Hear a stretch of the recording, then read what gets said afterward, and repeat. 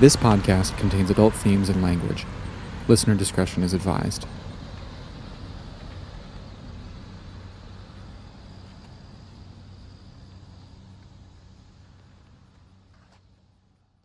Today is August 2nd of 2022.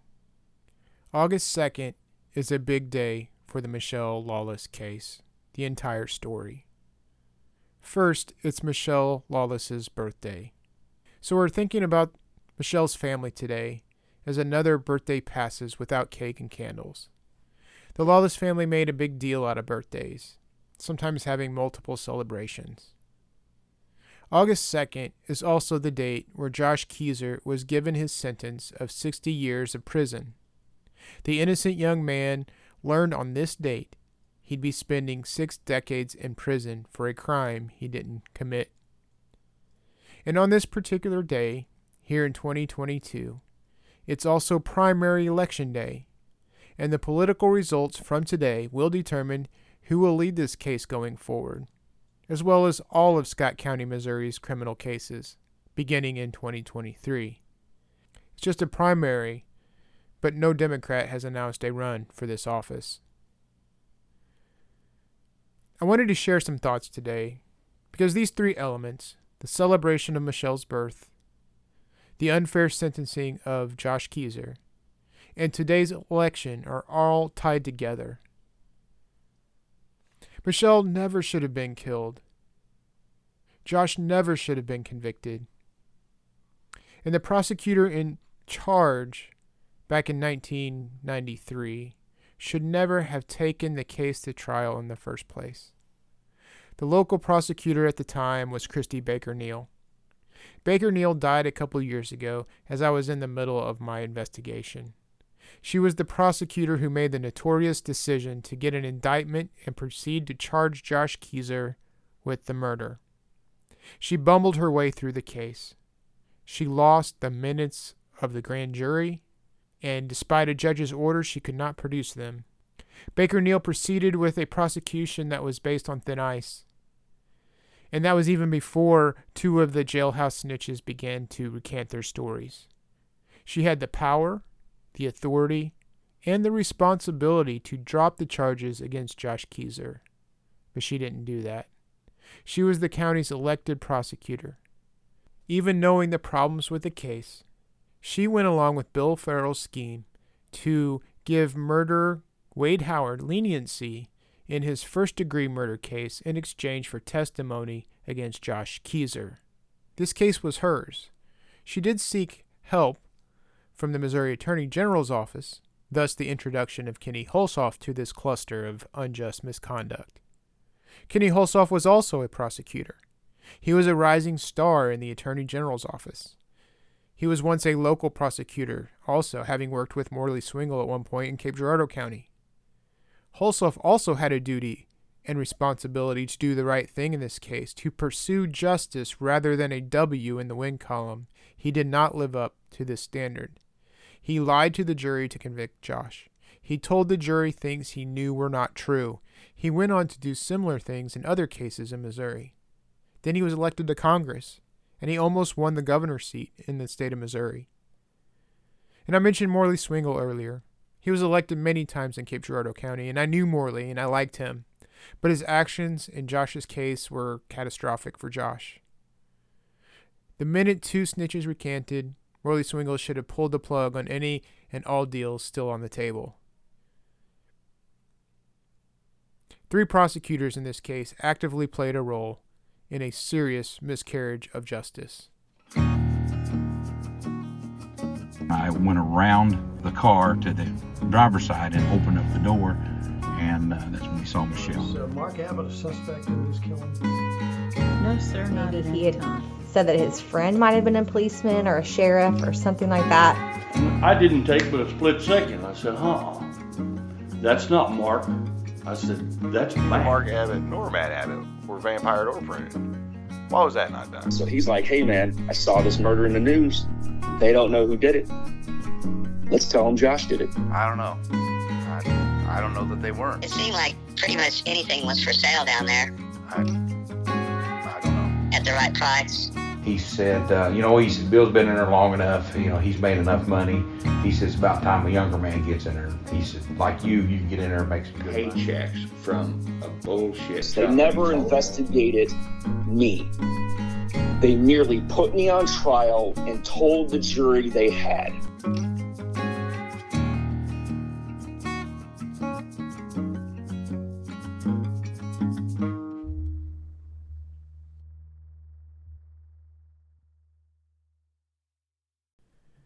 Now let me get into the grand jury minutes a bit. The setting is the trial in St. Genevieve. It's June 17th, 1994, sometime in the morning. The trial hasn't begun yet.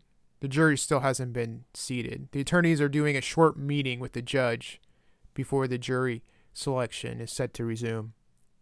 They're about ready to start, and Kenny Hulshoff is already half apologizing to the judge because his colleague, Christy Baker Neal, is not yet there.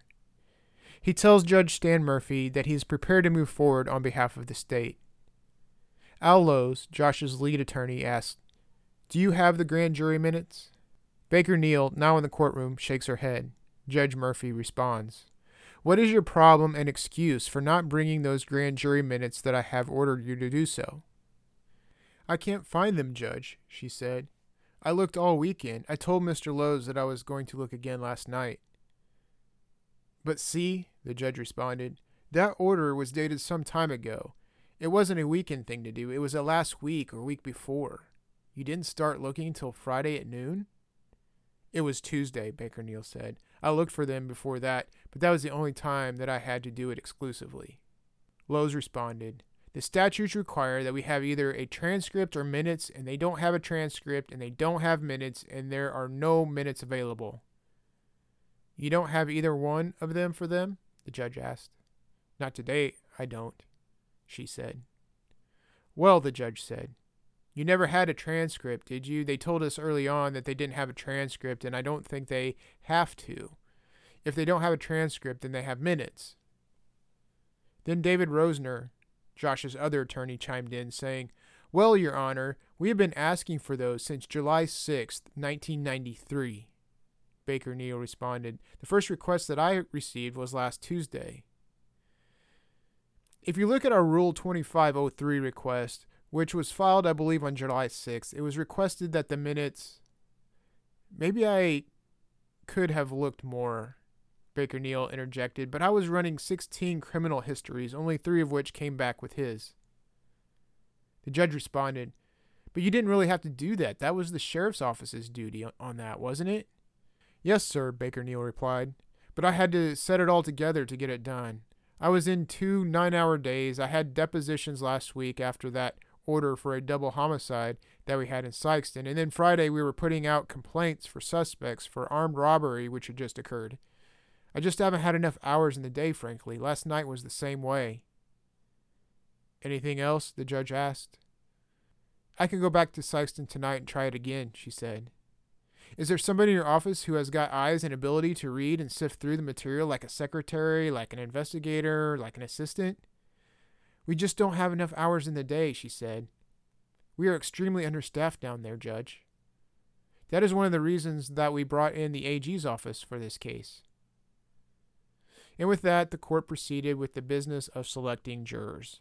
The grand jury minutes were never found, never handed over to the fence, and not included in any files that I have seen. Now, Hulshoff did handle most of the case. But one thing I don't think I've mentioned in the podcast so far is that Baker Neal did have a hand in the closing arguments. She took her turn first, Al Lowe's went second, and then Hulshoff wrapped it up at the end.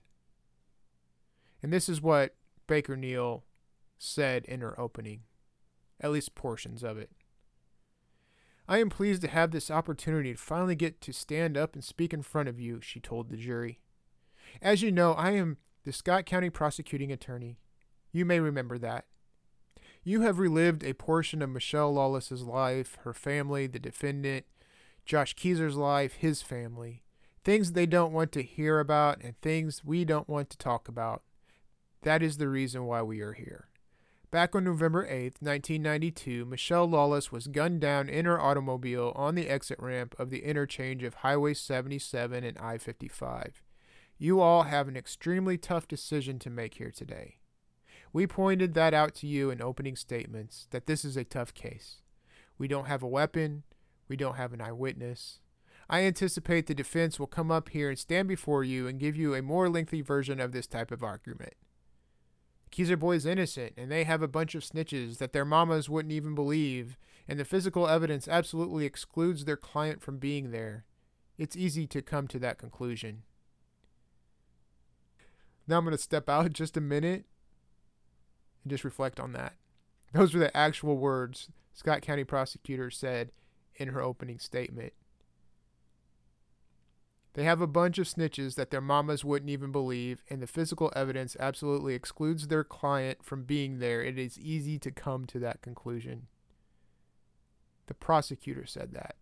She said it's easy to come to the conclusion that the physical evidence excluded Josh. She admitted that the snitches were questionable.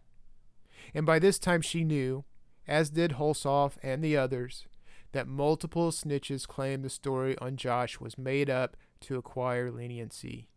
Yet she marched on. Officers followed lead after lead, she said. They were all false. Nothing came to light, no suspects, and anyone who may have been considered a suspect was discounted. Just a complete string of false leads. Yeah, Baker Neal said that too. She knew about all the changing stories from Mark Abbott. Plus, in my opinion, not enough scrutiny was given to Lyle Day and Ray Ring. About 4 months later, she continued, in the Cape Girardeau County Jail, Sean Mangus contacted Deputy Jordan of the Cape Girardeau Sheriff's Department and said, I need to talk to somebody. An officer spoke to Sean, and Sean indicated that he knew of someone who committed the murder and that it was Josh Keezer, and this is when he told me, and this is what he told me, and from then on, things just clicked. Things started opening up. Here's a name that we had never heard before. We didn't even know that he had ever been to the Boot Hill since he was from Kankakee, Illinois. Suddenly we started discovering that he dates a girl from Benton, Amanda Drury, that he used to travel back and forth from Benton on a bicycle or by catching rides and sometimes on foot. He did all this through the summer to see Amanda, and he could just go about anywhere without a vehicle. Then we found out that they used to ride around in Christy Nail's car, and we learned that Christy Nail lived about 1.5 miles or 2 miles from the Benton interchange where the murder occurred. Then we found out that Christy Nail's keys were missing about 2 weeks after the murder. Then we discovered that Joshua Keezer knew where their keys were. Based on that, a photo lineup was shown to Mark Abbott, who first found the body. Mark Abbott, without hesitation, said that's him. That is the guy. He had on a black leather jacket. Then right after he was arrested, based on that identification, Trooper Don Wyndham met with him on the way back from Kankakee, and he started about how he could get guns anytime and that he was a good shot. Again, let me step out of this for a minute. And if you've listened to the last episode, you know that Josh claims he never talked about being a good shot with a pistol, only that he had shot a rifle as a Boy Scout and the instructor told him he was a good shot. Then tests were run, she continued, and we found blood on the black leather jacket, or a test that show what may be blood. No, it wasn't blood. Baker Neal knew, as the director of the crime lab explained in depositions, that vegetable juice can make luminol or the other chemical glow. She knew, as she previously stated, that no physical evidence linked Josh to the scene. But here she is, tying blood to Josh's jacket for the jury. She even told the jury they could take the jacket back to the jury room, where they could see where the officers cut the holes out because they tested positive for blood. They did not test positive for blood. That was a lie.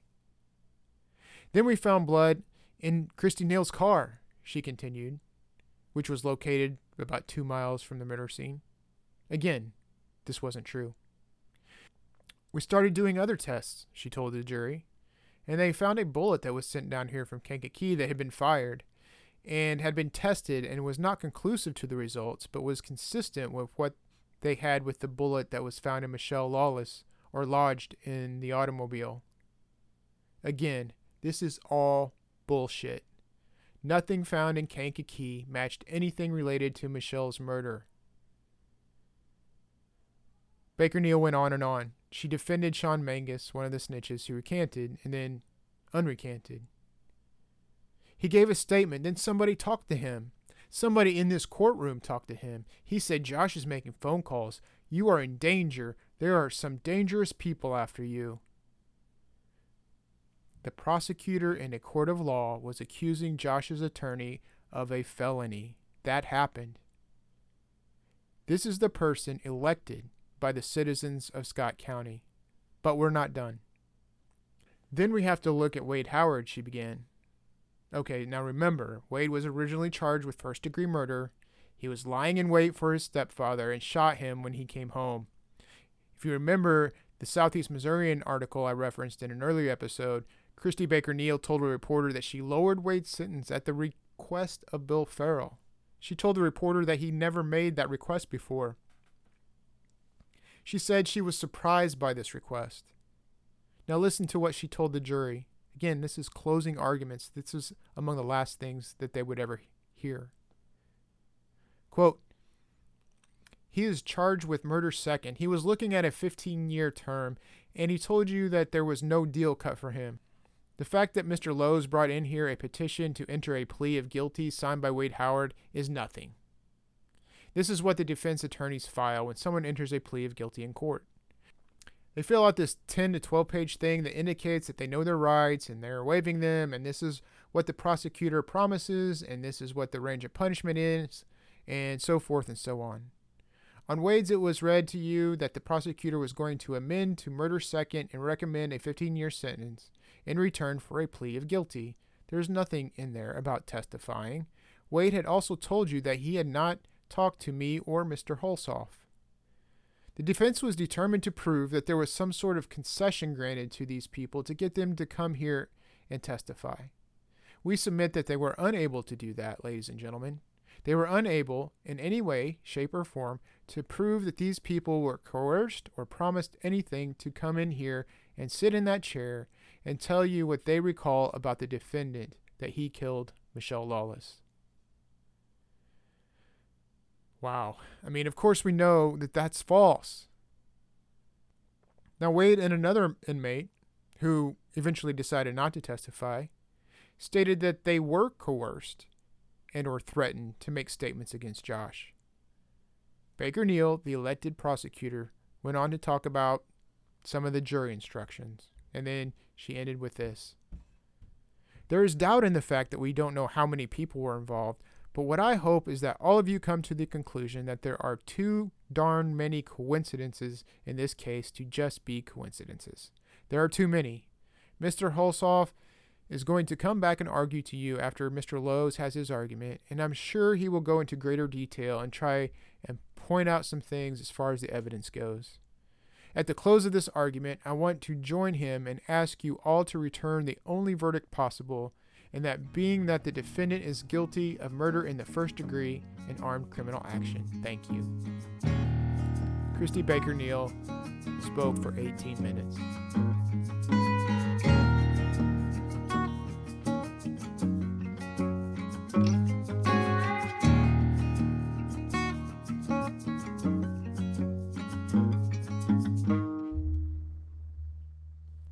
On August 2nd, 1994, Judge Stan Murphy had been presented with information that two new witnesses had come forward stating that Chantel Kreider had misidentified Josh Keyser at being at the party.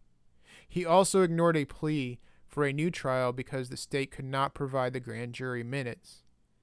In raising his objections, Al Lowe said, "I think this is clearly the most grossly error I have ever seen in a case of recent times. It is a very serious case. I have nothing further." He was right. It was a gross error of justice. And that's why on August 2nd of 2022, we're still talking about this case. On August 2nd of 1994, Kenny Hulshoff also handed a letter to the judge. It was written by Marvin Lawless. Hulshoff read part of it. This is what it said. The night of November 8th, 1992, a mile from our house, this Keyser man shot Mischelle to death in cold blood. How can we, as a society of human beings, kill each other like that? Why wasn't this man afraid of the consequences? How is it that Joshua Keyser can murder my daughter and walk away to brag to others of this awful thing unworried? I am afraid the Joshua Keysers of this world are less and less worried about paying for the crimes they commit, and growth of murderous portion of society is alarming to the citizens like my wife and myself. Hulshoff went on to say, Judge, I don't think I can say it any better. I would just say amen to that. Justice has a way of prevailing. Juries have an enormous capacity to find the truth. My belief of the jury system continues to be affirmed. I think sort of a twist of irony is that the fact that today would have been Angela Mischelle Lawless's birthday, and here we are at the sentencing of the man who murdered her. Judge, we ask that you adopt the jury's recommendation and that you sentence this defendant to 30 years for murder in the second degree and order that sentence to run consecutively to a 30-year sentence for armed criminal action. The judge then asked Josh if he knew of any lawful reason at this time why the sentence should not be pronounced upon him. Yes, I do, Your Honor, Josh said. Okay, you may state for the record those reasons. And Josh said, I did have an alibi, and I was at my cousin's house the night of this crime. There was other people's blood at the scene of the crime, which we heard at the trial. The DA reflected that my blood was not at the scene. My fingerprints or my palm prints were not at the scene, and for the 11th time, there was not an eyewitness at the scene. There was no proof that I was even in the state at the time of the crime. I would also like to say that it hasn't anything to do with my case, but as I watch the news daily, I see people constantly being released when their fingerprints or DNA was not at the scene. I've seen where people are convicted when it is at the scene. I don't know why I was even arrested in this case, considering there were other people at the scene who were not investigated. The police who testified against me, all of them got deals while they were in jail. Every single one of them got a deal. One of them even got a deal of 10 when they should have got 30 years. Another one who got a felony got it reduced down to a misdemeanor. The other, being Chuck Weisinger, admitted to the court that all three of them concocted this story. Still yet, I don't know why the jury found me guilty. I thought it was wrong, inhumane, and just plain ridiculous. I can't speak for the family, for the girl this happened to, but I can speak for my family and myself when I say that the right person should be put in jail for this, not me. When the law just accepts somebody to be put in prison for a heinous crime like murder, it's not right. Your Honor, I am not a murderer. This is something that I could not find myself doing. It is tough being in jail, Your Honor. I was smart. I got slapped. I got punched. I got cussed at and beaten on, literally. And in my opinion, I don't know of a murderer in this world that would let someone punch them and not fight back. I'm not perfect, but I'm not a murderer. Josh continued on for another minute or so when the judge interrupted him, saying, "We cannot rehash the facts of the trial again." Josh asked for leniency because he was wrongly convicted. Then the judge spoke again. I have been thinking about this case off and on for over a month since the motion for judgment of acquittal or in the alternative for a new trial was filed. As I indicated earlier, there were several things that bothered me regarding the trial, so I have done a lot of weighing and deliberation. We have had a jury in this case speak. The jury said beyond a reasonable doubt that the defendant was guilty in count 1 of murder in the second degree and said that the defendant was guilty in count 2 of armed criminal action. They recommended that the court assess a 30-year sentence on each of those offenses. The offense was undoubtedly a brutal murder. Obviously, whoever committed this murder, and the jury says that was you, Mr. Keyser, did this in a real calculated, cold fashion by shooting this girl 3 times at very, very close range.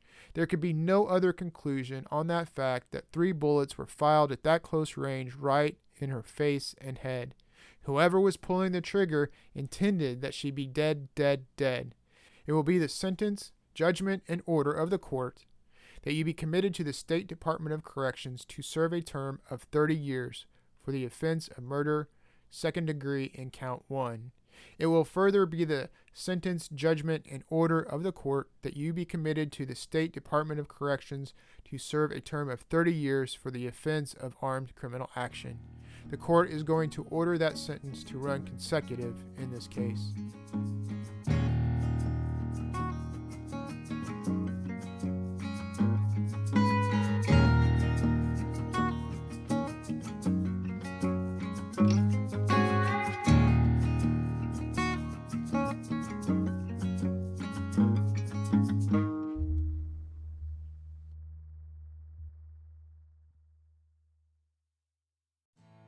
Hello, Lawless Files listener.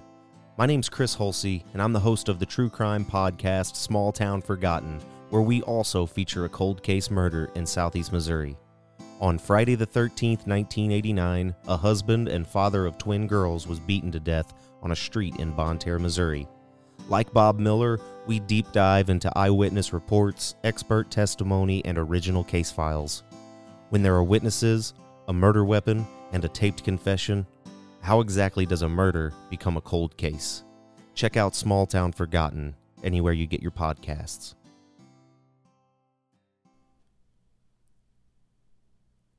Today is Michelle's birthday. It's a day to remember her life and the daily grief her family lives through. It's a day to recognize the love her family had and still has for her. Michelle was silly and bubbly. She shared a room with her little sister Valerie. She and her younger brother Jason exchanged jokes. She gave Jason rides to different places. They all had fun on camping trips. She adored her parents, and Michelle meant the world to them as well. The loss of Michelle was immeasurable. Jason Lawless said in a television interview that her death destroyed the family. It's had devastating consequences. Grief ripped that family apart. Grief, it's been said, is love with no place to go. Today is a bittersweet day for the Lawless family, a day made even more complicated by knowing that the wrong man was convicted for Michelle's murder and that they believed the officials who betrayed them. It's a rough day for Josh, too. It's a day that a judge ignored new evidence, refused to grant a new trial, and instead sentenced him to 60 years in prison. It's a day that the judge admitted he had problems with the trial, and in fact went out of his way to not say that Josh had committed the murder, only that the jury found that he did. Yet he ignored that intuition and sentenced Josh to 60 years, the recommendation of the jury. And it's an important day for Scott County. I thought it was prudent today to remind everyone that prosecutors are a cornerstone to our judicial system. Today, Scott County voters will decide who will represent them in court. And Josh Keyser agrees with me. He sent me a statement. Just to be direct, clear, and fair to Amanda and Cobb, whoever gets elected will not only need either accountability or support, but both. We'll want them encouraged and determined to do what's right and just. Amanda Ash has done some good things. Cobb has given his word to do some good things. I'm not sure who is more fit to serve or if either is less fit. I just want the winner to be determined to do what's right and just and to do it wholly and to the best of their ability. When we talk about justice, we must walk that path in a way that's fair and that's even-handed. Christy Baker Neal did not do that. And not just in Josh's case, but others as well. People have reached out to me with stories. When you hear candidates talk about being tough on crime, the Mischelle Lawless case should give you pause to examine what that means. Justice is met through honest and thorough investigations. Justice is met when prosecutors set emotions and vengeful urges from the public aside and understand what reasonable doubt is. Justice is protected when prosecutors respect but separate themselves from law enforcement. Prosecutors must have the courage, despite political or personal pressures, to confront police who break the law and violate the rights of citizens. Justice is sought when a prosecutor can look a jury in the eye with facts and truth and present an evidence-based story of guilt beyond a reasonable doubt. Prosecutors must understand that the concept of innocent until proven guilty is a myth in actual practice. that juries are novices of the law and can be manipulated. Prosecutors must resist urges to embellish. A good prosecutor knows the law, but he understands real-world implications in the courtroom. A good prosecutor protects the rights enshrined in the Constitution. A good prosecutor is tough, but honest. A person with integrity. A person who understands that a trial is not a competition, but the promise of a just outcome.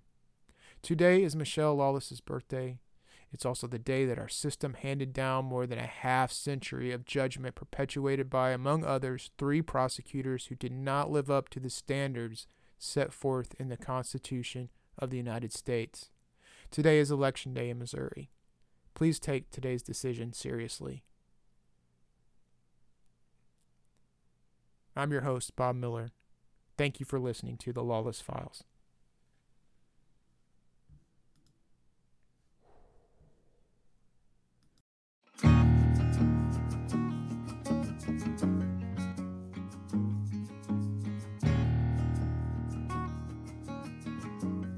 If you've made it all the way here into the episode, I'd like to say thank you. And I'm going to take a moment to ask for your financial support. This work takes time, it takes money, and it takes resources. I do this work because it's a passion, because I find it meaningful and rewarding, even if it's sometimes dark and depressing and maybe even dangerous. I do this for the victims, the families, and for those who have been wronged by our system. If you believe there is value to the work I'm doing and want me to continue, I need your help. If you're listening to The Lawless Files on one of the podcast streaming platforms, that probably means you're not a paid access supporter.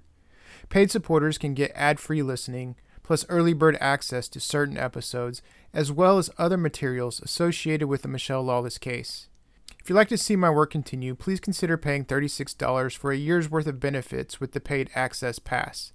That averages to just $3 a month, which is a lot less than other media and podcast subscriptions. That's less than $2 per episode. But you can contribute above and beyond a paid subscription by donating any amount on our website at www.thelawlessfiles.com. We can't do it without your support. Again, go to thelawlessfiles.com and look for the Become a Supporter button at the top of the page. Thank you for listening to The Lawless Files. The Lawless Files is a production of Leadhound Publishing, LLC.